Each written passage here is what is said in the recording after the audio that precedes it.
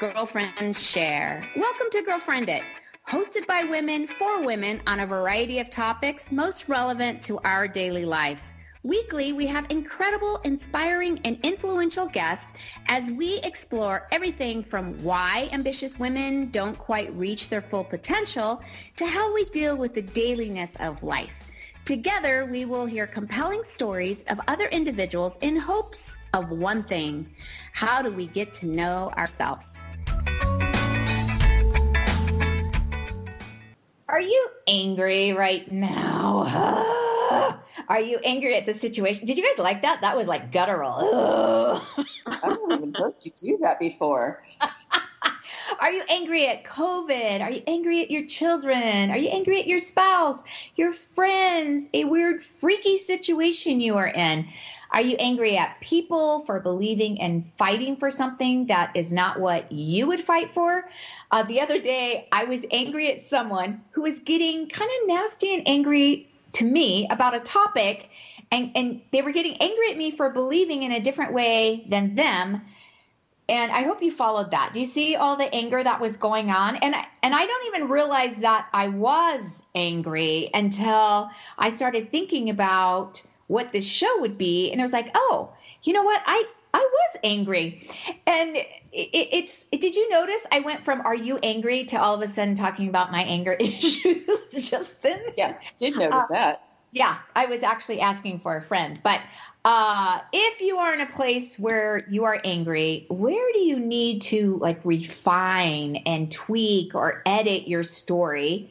Welcome to GirlfriendIT. I'm Patty White with the Girlfriends, and here we are talking about what? What are we talking about? Patty, I thought we were going to talk about reinventing ourselves, but right now all I see is anger, anger, anger, and I think that we need a therapist on here today. I know. Okay, so we're talking about editing, reinventing. How do you rewrite a story that you're not really happy with, especially in this season of life? There are a few things that can make us feel as helpless as living with a story we don't like. And life is rarely fair. You know, do you find yourself saying that to your kids all the time? It's like, life isn't fair. And things happen beyond our control that impact our lives in negative ways. But maybe our story involves the loss of a loved one, an unwanted transition in your life, a difficult diagnosis, or a dream that fell through. At one time or another, we all deal with a mess, right? With disappointments, and we feel that sometimes I feel like, okay, God, are you punishing me? Am I being disciplined here? And I don't know, maybe those are father issues. I don't know. But women are searching for a glimmer of hope. Yeah, speaking of hope, I think we would all agree our current situation with COVID can lead us to feel there is no hope. For sure. Yeah, but I think there was also a time because I am reminded of feeling hopeless in my marriage. Do you think there's probably a lot of women here that have struggled or experienced that same in their marriage? I am coming up on 30 years, so I am excited to say. Amazing. Yeah, right? But let me tell you, my husband is a fanatic triathlete, and it consumes his life. And there have been many times where I've had people come up to me and they ask, how have you guys made it through? Because over the 30 years of our marriage, he has been what I would say a tri-addict. And I've seen many marriages and relationships not survive. And I really didn't think mine would survive. And I'm just so thankful that I can hold on to a God of hope who got me through that.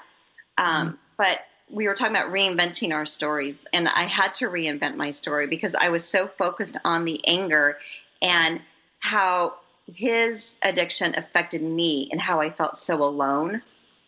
I felt neglected. I felt insignificant.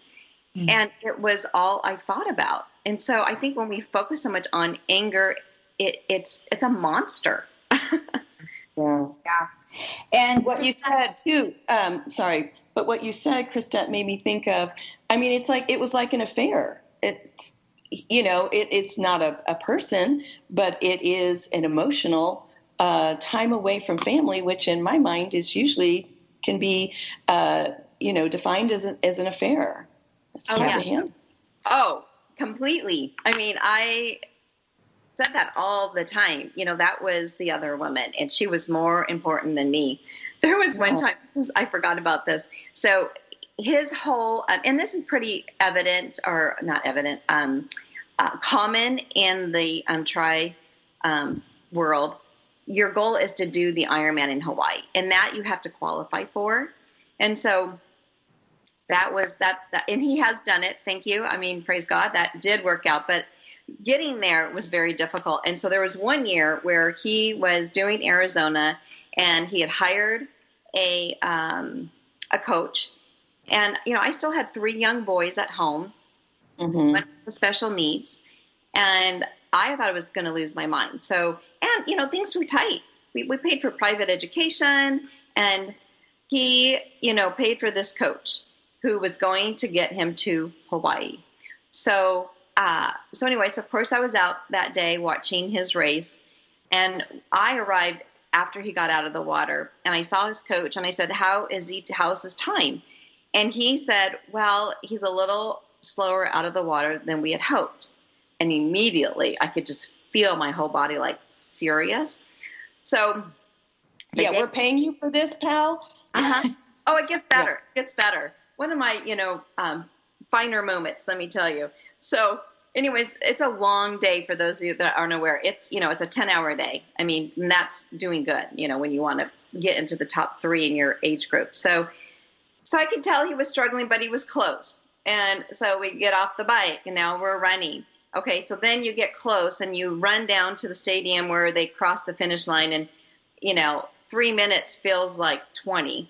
So the coach is in front of me, and I'm in the stands, and I don't have any kids with me, thank God. And Dan finishes the race, and he does not get in the top 10. I came unglued. I marched down to that coach, and I said, this is all your fault. You were supposed to get him to Hawaii, and you didn't. I'm like, you have ruined my marriage. Wow. Because certainly it wasn't you or Dan that ruined the marriage. It was this coach that you all just met. Right. And that's such a good point, Krista, because so often we always want to put our fingers out and blame everyone. And that's a part of like editing and refining, is to go, okay, I can't keep putting these expectations on everybody else. All I can do and all I have control over is me. I can only control my behavior and how I respond to them. And I hear that over and over again, where women they want to change their husbands, and they want to change their husbands' goals, and they want to change their husbands on how they live in their day and how they use their remote and how they are controlling their them. Food. Yeah, chewing their food. They chew their food, and it's like you can only change your behavior on how you respond to all of this. Period. So all we can do is pray, and we were just talking about that earlier, but when we say, okay, just pray, we know it's the number one thing, but it sounds so trite because we want something tangible. As a matter of fact, I just went this weekend with one of my girls that's in my life group. And I actually have permission from her, Courtney, because I adore her. I love her. And she's always so honest, so transparent. And she was just sharing that with her therapist, she's going through all of this anger right now. She just graduated from college. She's in her career. She's moving up as a leader in her career. And yet she's dealing with this anger. And he said, you need to write a letter. That's the tangible thing. So for those of you that are like, it's like, write that letter and address all of these issues. Because I said, who are you writing a letter to? Like, I don't even know how to funnel that. And she's like, I'm writing a letter to COVID. I'm writing a letter to my ex-boyfriend. I'm writing a letter to work. It's like, oh yeah, okay, I get it. You definitely know who to write that letter to. But I think that is such great advice, but not get stuck just in the anger, then to turn around and also do a gratitude journal. So she has to write. And that's one of the things I would always say to my kids, wake up in the morning in that place of prayer and, think of 3 things that you're grateful for, just 3 things that you're grateful for. And then it becomes a habit. It becomes who you are. And that's one way you can really refine your day. Because if you're thinking about gratitude versus what you're angry about, it does change who you are. Well, I think that I think in most people's lives that might work. Can I just tell you? In I think it was like 2015, the gratitude jar was a big thing. And I'm, as crafty as I am, I made all these darling gratitude jars for everybody. And I had black paper, like black construction paper for your notes with a really cute white gel pen. And then I had just recycled paper with a black Sharpie. I, at that point, was married to Jim, and I gave him, he was going to be the, the recycled paper because, of course, I want to write on the black with the really cute white gel pen. And so we were super good about it for about 3 days. We're like, yeah, it's in there. And then I start noticing it's all black paper in that gratitude jar because I'm the only one playing in this game right now. And I swear to you, by the end of the year, I was so furious with him that it was like almost everything I could do to say, because we were going to read them all on New Year's Eve. And can I just tell you, so he started writing a whole bunch of them, like around Christmas, and throwing them in. And so my gratitude jar became my I'm so angry at him jar. Yeah. So you put it on him. See, it wasn't about you anymore. It was about him. Right? Oh, well, yeah, it just turned around about how I wasn't happy about literally anything at that point, I guess. But I did look up a bunch of words for reinvent because I love the word reinvent, especially at our age. And we were talking about different words for us and like, who are we? What are we? And Patty, best word I've ever heard you say is moxie. And I think other women our age know that word and love that word. I love the word muse too, but that seems like not who we are. But moxie is such a great word. But for reinvent, some of the words I pulled up were refresh, remodel, which I loved, remodeling myself. I'm working on that. Revamp, remake, or makeover, regenerate, renew, restore, which was my word a few years ago, revive or revitalize, that was a good one, resuscitate, reawaken. And I just thought all those words are such beautiful words that I can visualize as what I need to do for myself when I find myself getting angry and I go, is this really who I am? Is this really who I want to be? Or do I need to reinvent myself to be somebody else? And what's so cool about that is that you took the time to even look up the R words, and that's what we don't do. And here I am. You should never use things like, oh, we don't, or we should, or we, and now I'm going to. But we take the time to plan a vacation. We take the time. Right now, we're trying to refine GirlfriendIT. Right. We're trying to figure out, reinvent, who are we? And that's where we were talking about that whole moxie, midlife. That's really how we're going to reinvent ourselves. And I can't tell you, and you guys are the same, we're spending so much energy and so much time trying to figure out what GirlfriendIT really as we go forward. But how often do we do that for ourselves? It's really easy to do it for a project, like you said, when you're remodeling your house. Yeah. But we don't spend it on remodeling who we are to go, you know what? What are my blind spots? I need to get a bid out for my remodeling. I need to get a bid out for all the people around me to go, how are you experiencing me? And where do I need to refine and edit? And where where's my head when I'm talking and doing this narrative? Just like you said, Krista, when you're over here with this triathlon, it's like, I'm at home with my 3 boys, one of them special needs. Where are you, Dan? And now we're paying all this money out and we're doing this. That story in your head is being processed over and over and over again, instead of going, you know what? He's doing his thing and I'm going to work on me. Right. Well, and you know what? It's reinventing, but it's refocusing also your thoughts and taking all thoughts captive. It is, I mean, I had to write too. I love your girlfriend's story about writing the letters because that was very helpful to, hold on here, girls. I might disconnect. I just noticed my computer came undone. So anyways, but it was about me, and I had to recognize that that was his thing. You know what? And if I took my eyes off of him and put them back on myself, you know, I can only control myself. And, you know, you hear that over and over again, but it's so hard to really admit that, you know, and to really work on that. You know, you want to sometimes stay in that pit of, but look at all the things he's not doing for me. And look at how much it's affecting my children and my life, you know, and it's hard to get out of that pit. It's hard to like stay out of those words and that narrative, you know, and it took a lot of work, let me tell you. But one of the things I kept thinking too was, well, everybody has issues. I would just be trading one issue for another, and I'm already this deep in the water with him.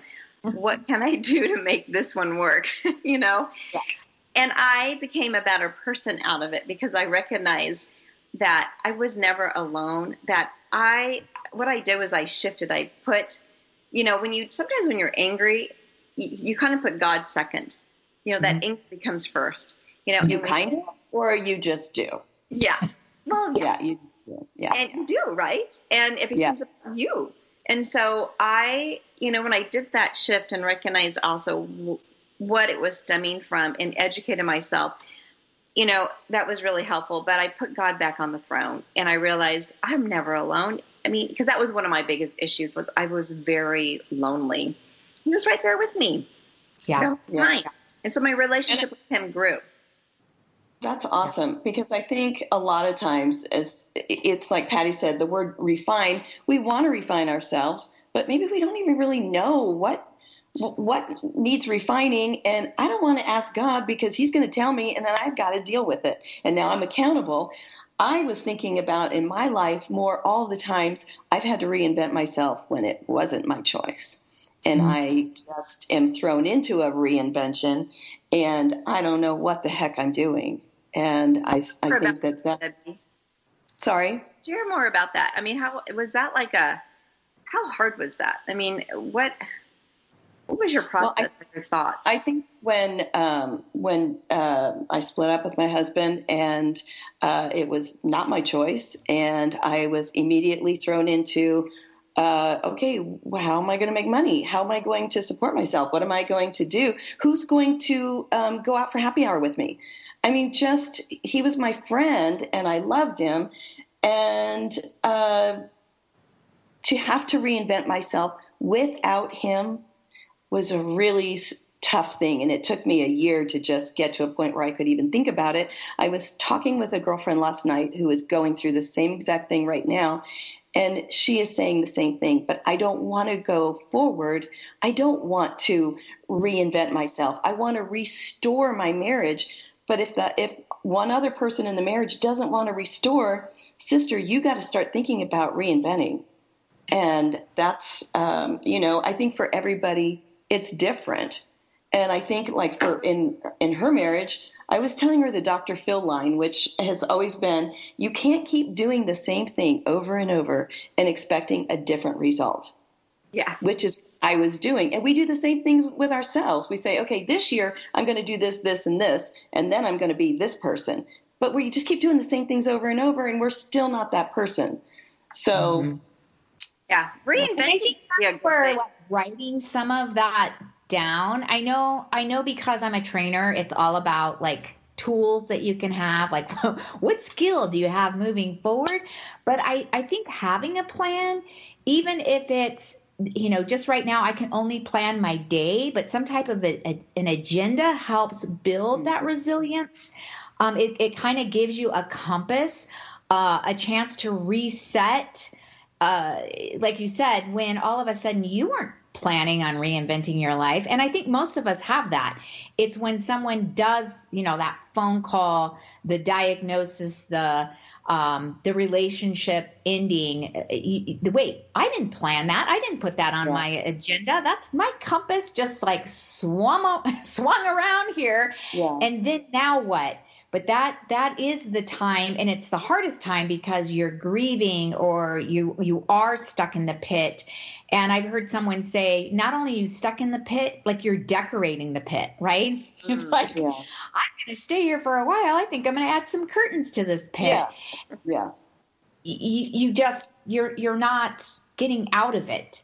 I'm trying to think if there's a story where you're in the pit and the doctor walks by and gives you a diagnosis and says, if you do X, Y, and Z, you'll get out of the pit. And then the pastor walks by and says, I'll be praying for you. But then the friend actually gets in the pit with you. Mm-hmm. And that's what we would like to be, is that we're in this together. We're in it. We're helping you reinvent it. We would love to know what that looks like and what people want. Debbie said something to me yesterday when we were trying to refine what GirlfriendIT actually is. And I said something about, having a blast in midlife. I forget what word I said, Debbie, and you go, are you? Are you really, Patty? Oh, yeah, that's right. Wait, are we having a blast here? Because that's a pretty strong word. I mean, I like it, but I certainly don't love it. Yeah.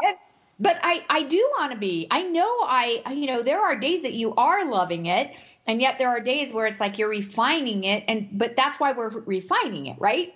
So we can be in a place with that peace beyond all understanding, and it is possible. So it's funny what we need to do to make that happen rather than just staying in the pit.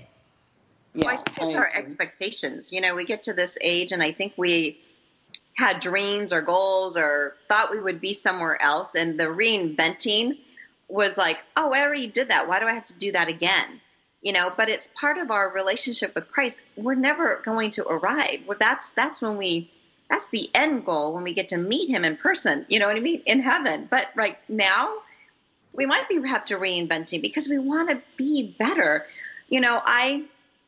I just think of all of my reinventions opportunities as opportunities that have led me to be a better person. And that is what I want. I want to be a better person. I want you to be a better person. I want you to, and I love that you're willing to. I want Patty to be a better person is what I want. You want Patty? Yeah, that's not going to happen. So, as Dr. Seuss says, I am who I am. I am who I am. Yeah. Right?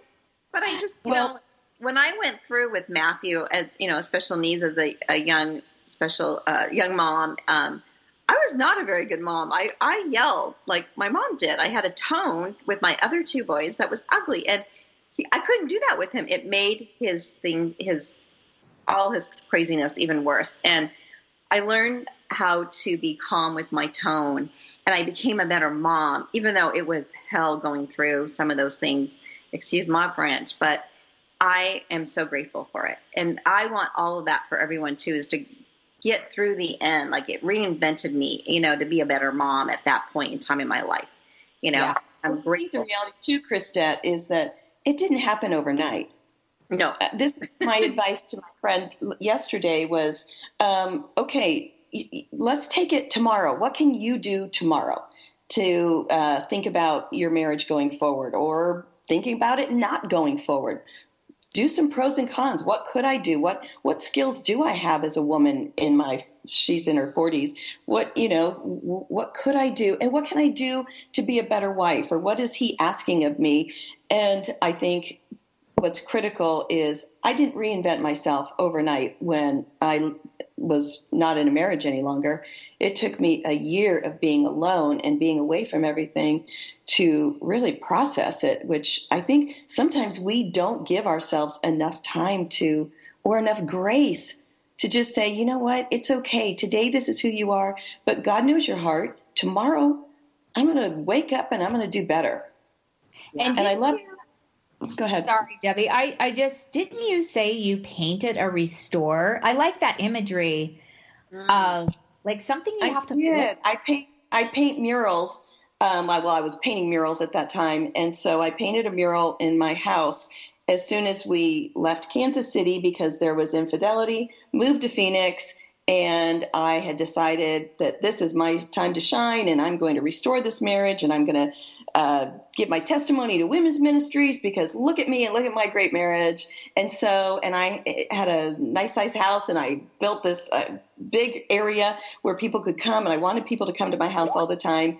And so I took the word restore in Latin and wrote it, and every single person that came to my house wanted to know what that was. So it ended up being a great icebreaker for people who didn't know my story. So anyway, but again, it didn't happen overnight. It took years. Right. And sometimes it doesn't go the way we think it's going to be because my word restore, it looked really great on my wall in my house, but it didn't happen. And so a few years later, I've got a mural that says restore that now it's like my gratitude jar. Now I am so pissed every time I see it. Yeah, you know what, Debbie? It's what we think is the definition of restoration and the way we think it might go. You are restored in so many ways. Like you are such an inspiration to me. And so it's just funny what that restore might look like to you is completely, different to others. Yeah. And I'm just glad that you didn't whack Jim's private parts off. Well, I did not say I didn't do that. But, okay, Patty, who's coming up next half hour? Because I think this is going to be a great show. All right. We do have an amazing show. Heather Dixon has written a book called Renew, Finding Hope When You Don't Like Your Story. And it's all about Ruth and Naomi, and you cannot miss it. And here's our tip for today. To all the girls who are in a hurry to have a boyfriend or get married, a piece of biblical advice for you. Ruth patiently waited for her mate Boaz. While you are waiting on your Boaz, don't you dare settle for any of his relatives. Broke-as, pro-as, lying-as, cheating-as, dumb-as, drunk-as, liar-as, and especially his third cousin, bicho-as. Wait on your Boaz. Make sure he respects you. That was so inappropriate for our show, I think. So inappropriate, Debbie. I am laughing so hard because why do we not add a disclaimer or at least figure out, let's edit you before you come on the show? You need to, refine. Okay, Debbie, what are you going to say? What is your tip before you? But, hey. Sorry. Did I say it's funny. You were an inspiration? Yeah. I need that T-shirt that says, I love Jesus, but I might cuss a little too. All right. With that, stay with us, and we'll be back right after this commercial break.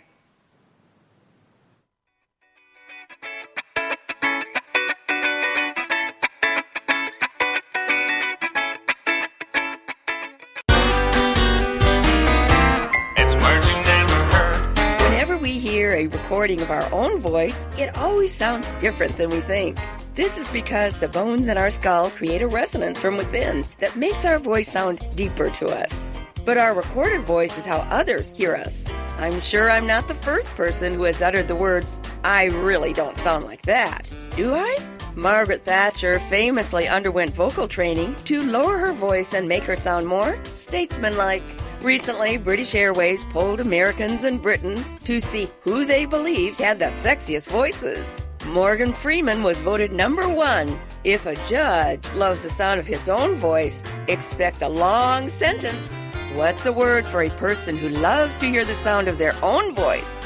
A philodox. It's merging neighborhood. I'm Carolyn Davidson, and you can have fun challenging your words you never heard vocabulary with my free app, Too Funny for Words. It's words you never heard. Who's smarter, dogs or cats? Cat owners, prepare to extend your claws. Studies at Oxford University suggest canines are smarter than felines because dogs are more interactive.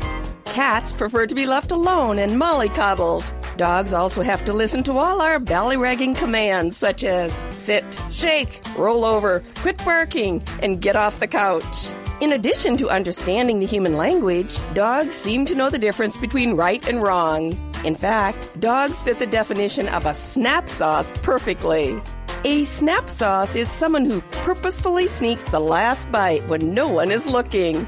Our angelic-looking Boston Terrier would always wait until my husband walked out the door before jumping on the couch. It's words you never heard. I'm Carolyn Davidson, and you can have fun challenging your words you never heard vocabulary with my new app, Too Funny for Words.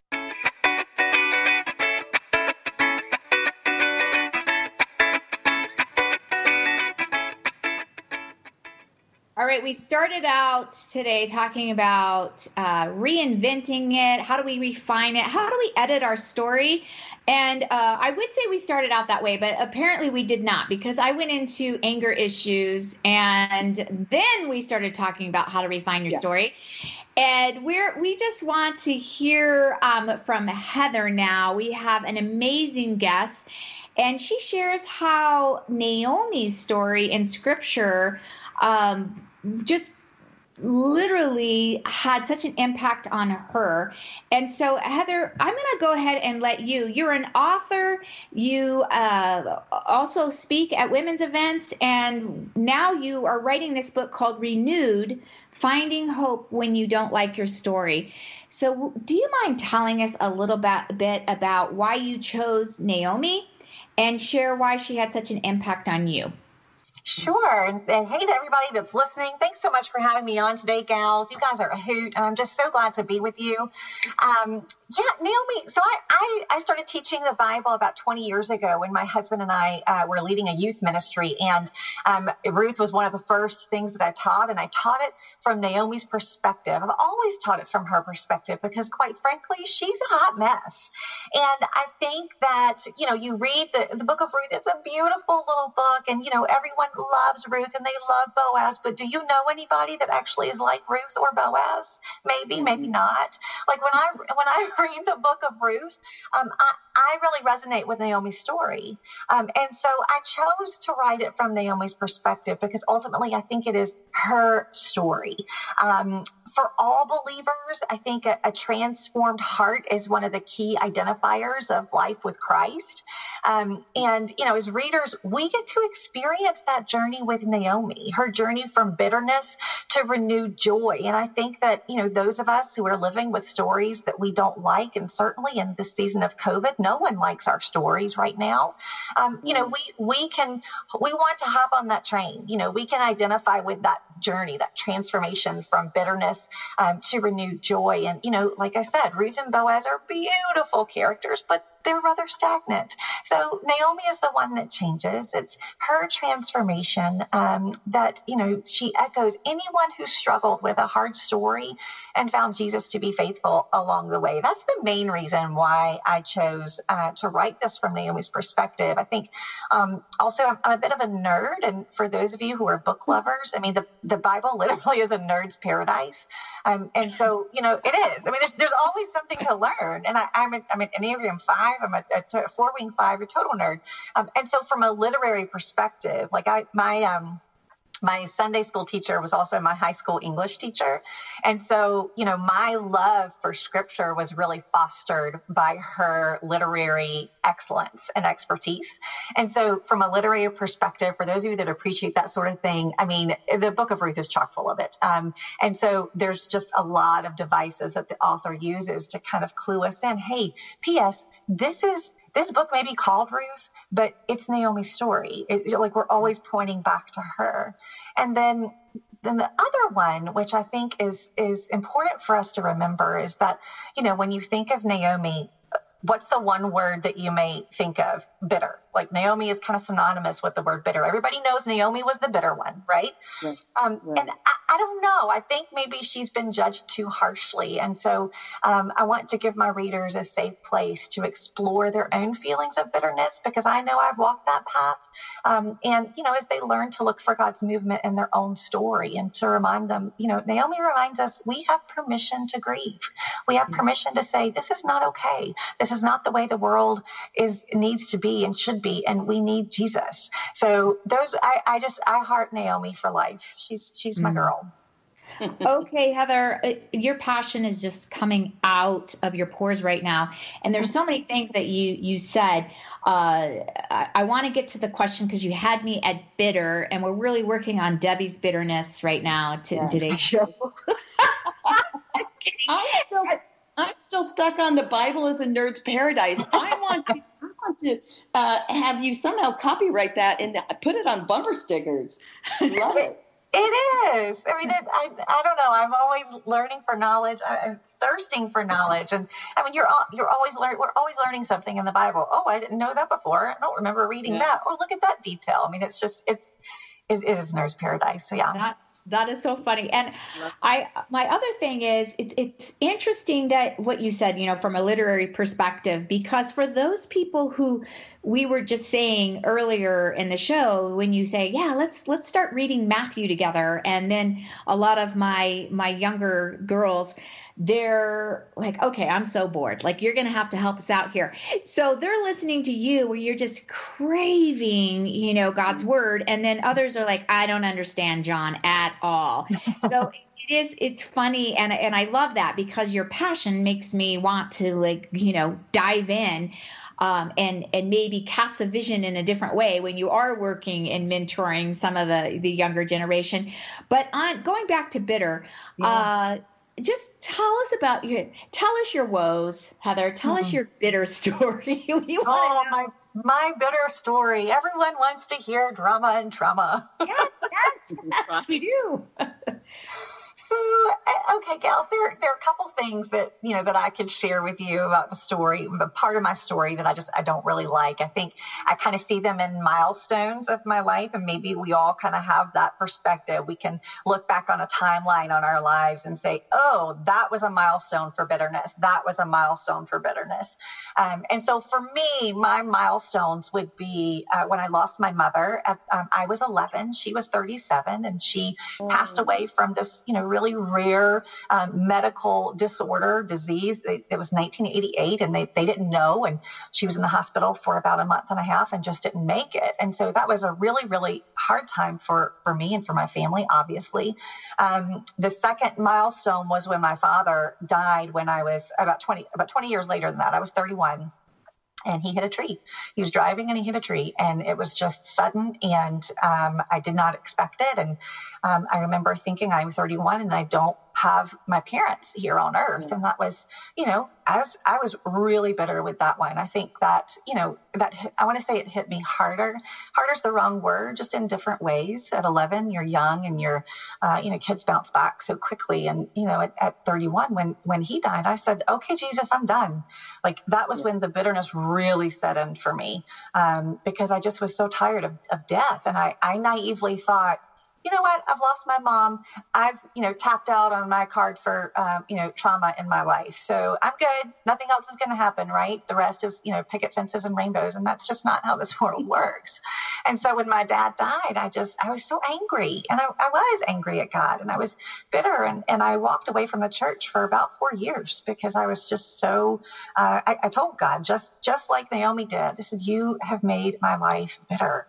And so, those seeds kind of started to plant, but in a way that only Jesus could orchestrate. He just lovingly pursued me, and he wooed me back into a close and personal relationship with him. And so I started to, really, really, really study the Bible intensely, because I was so thirsty for it. Hadn't read it in 4 years. And, I was hungry for God's word. And so I would wake up in the morning, like at 4 o'clock in the morning, and go out on the porch, and my husband would come outside. What are you doing? It's like, I don't know. I just Like I need God's word in my life.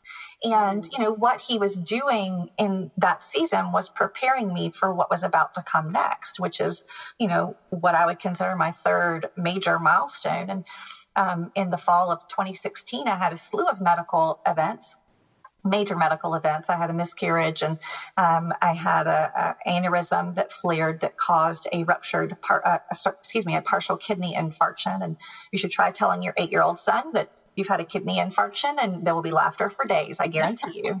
He'll never get that. It's a funny word. He'll never get that out of his head. That's a great word. It is a great word. And so I had, those things. And then it ended with my carotid artery ruptured spontaneously. And so, God placed this very precious doctor from Europe and the ER that night. And she said, I think you have something going on here that hasn't been diagnosed. And she was looking at that. She was looking at my medical history from about 10 years back, because I had early labor. My son was born prematurely, and my colon had ruptured. And before that, and then she's looking at my mom's medical history, and she said, I think you have this connective tissue disorder. It's genetic, and I want you to get tested for it. So I did. And of course, it came back positive. Yes. I have vascular Ehlers-Danlos syndrome, which is a genetic connective tissue disorder that makes blood vessels, arteries, and organs prone to spontaneous rupture. And I guarantee you it's taking me 4 years to spit that out without taking a breath. Yeah. It's a big word.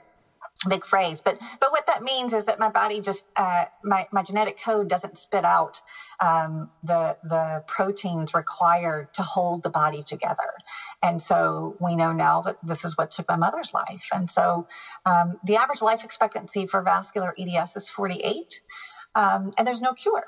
And so I don't like my story. I don't like that story. And so I understand, grief and loss and life changes where you just have to close the door and turn around, determine not to look back because your life has changed, pick up your head and keep going. But I also know the sweet and life-giving love of a Heavenly Father, because He fills our story with comfort and with hope and with purpose, even when we may feel like all is lost. I've walked that with Him. And so, God breathes renewed life into our souls. And He did that for Naomi. And, I really, really want readers and, want the women in my community to know that truth for them, because that's what keeps me putting 2 feet on the floor in the morning when I don't like my story. I'm never going to like my story, but God is good and He can renew it. Mm-hmm. And you talk about the story also, though, that, when we're talking about reinventing ourselves after divorce or whatever, you can't reinvent yourself. This is your story, and this is your forever story. So what you're saying is you're reinventing how you're not staying in self-pity with that story. You are reinventing your attitude and your love for Jesus and your love for others. Exactly. I love that you made that observation, because that's a big part of who, I write for 2 women. I write for women who are Bible nerds like me, and they just love Bible study and they've lived it their entire lives and they dig into it no matter what the topic is. And then I also write for the woman who is walking with a story that she can't change and she didn't choose. And like you said, she can't reinvent the story. It's not a season of hardship. It defines her story. And so, that takes some time, and it takes, number one, you have to allow yourself to grieve. And I think that's one of the reasons why I love Naomi so much, is she reminds us that it's okay. This is not okay. And it's okay to say this thing sucks and this is not the way the world should be.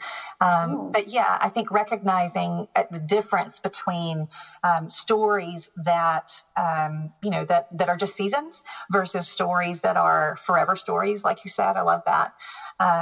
Takes some determination. So that's why I love reading it from Naomi's perspective, because I think she teaches us good things when we're walking through that. Yeah. And Heather, you write in your book about, God doesn't call plays out of a playbook from the clouds. And I so appreciate that, because we were just talking about, writing your agenda, taking that time to kind of refine. And then as you're writing that agenda and you feel like God's calling him out, from the clouds, like how do we add him into some of that of our agenda.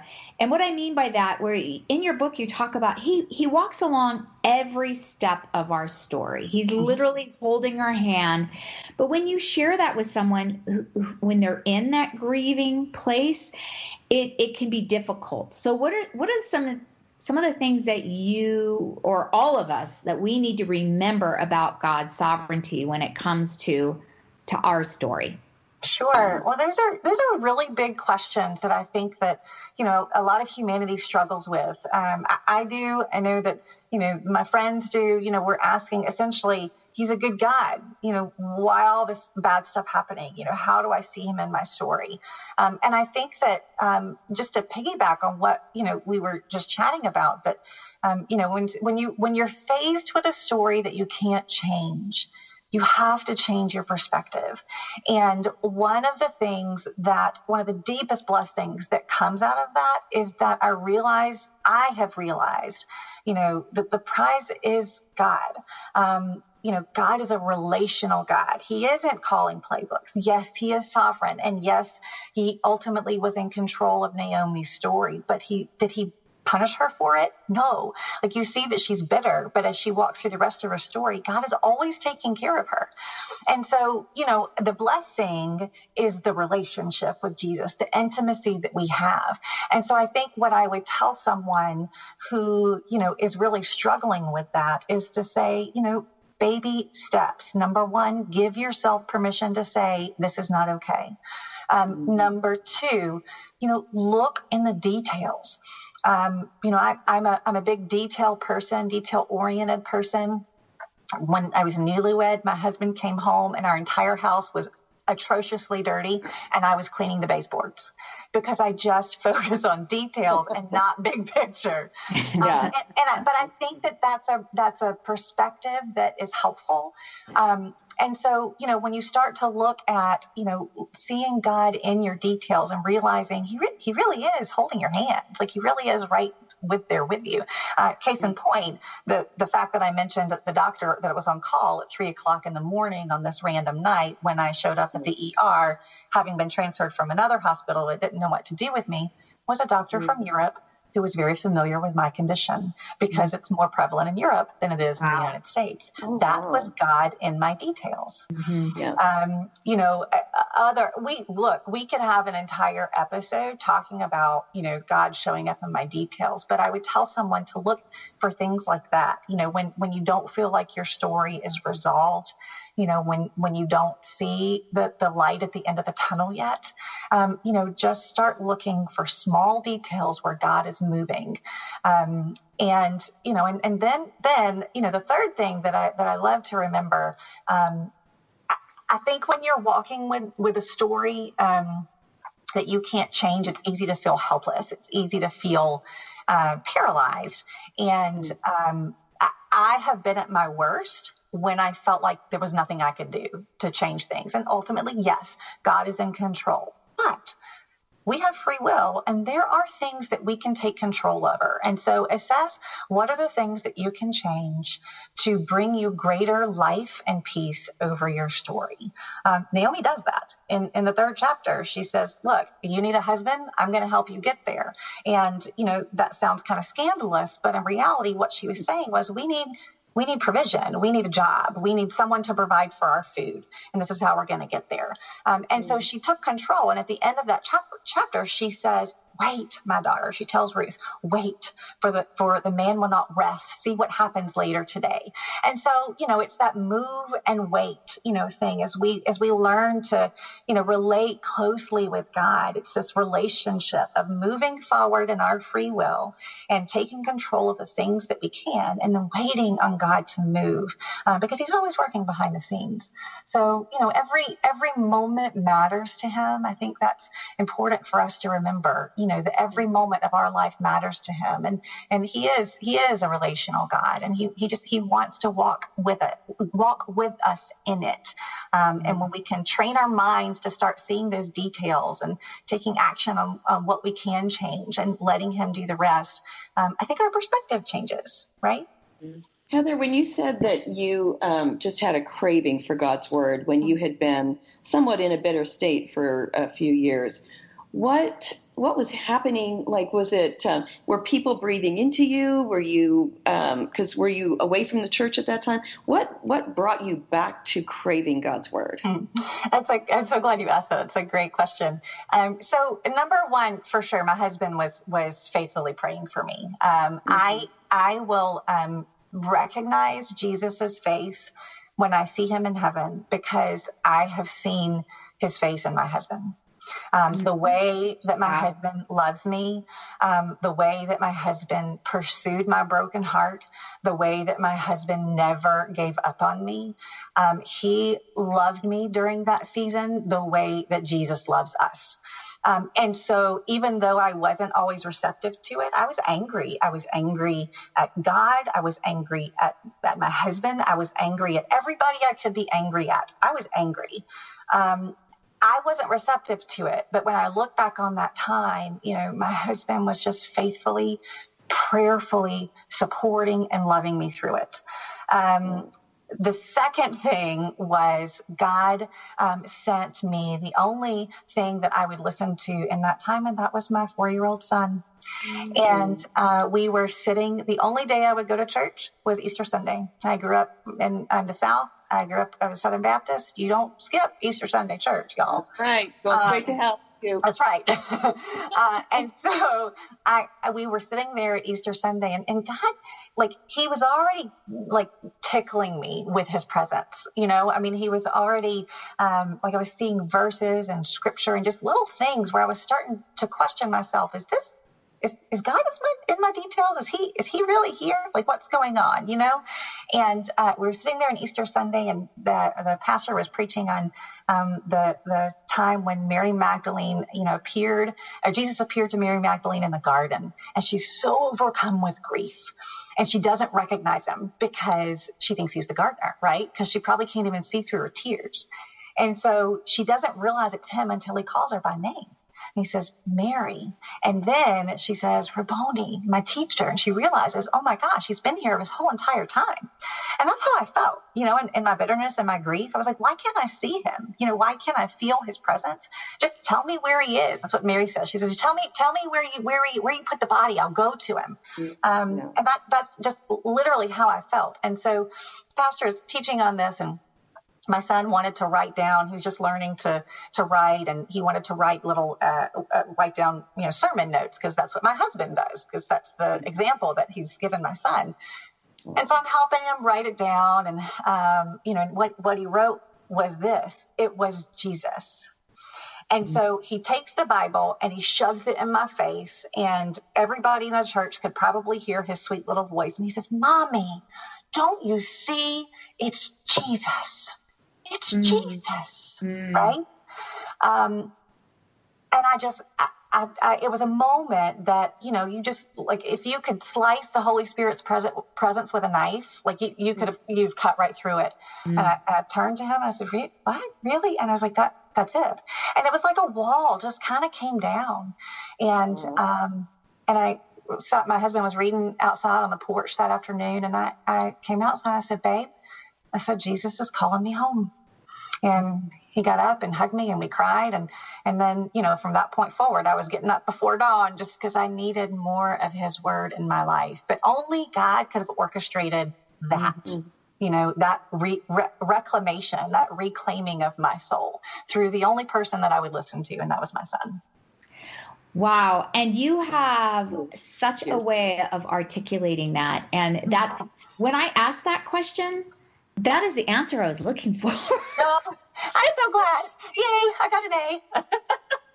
It's so beyond an A, because we say these things to people, but I know for me, I have a hard time really articulating exactly what you just said. So people go, it's not that God's calling these plays from the clouds. He is in there with us, and yet it's so hard to really describe that. And God was tickling me in his details.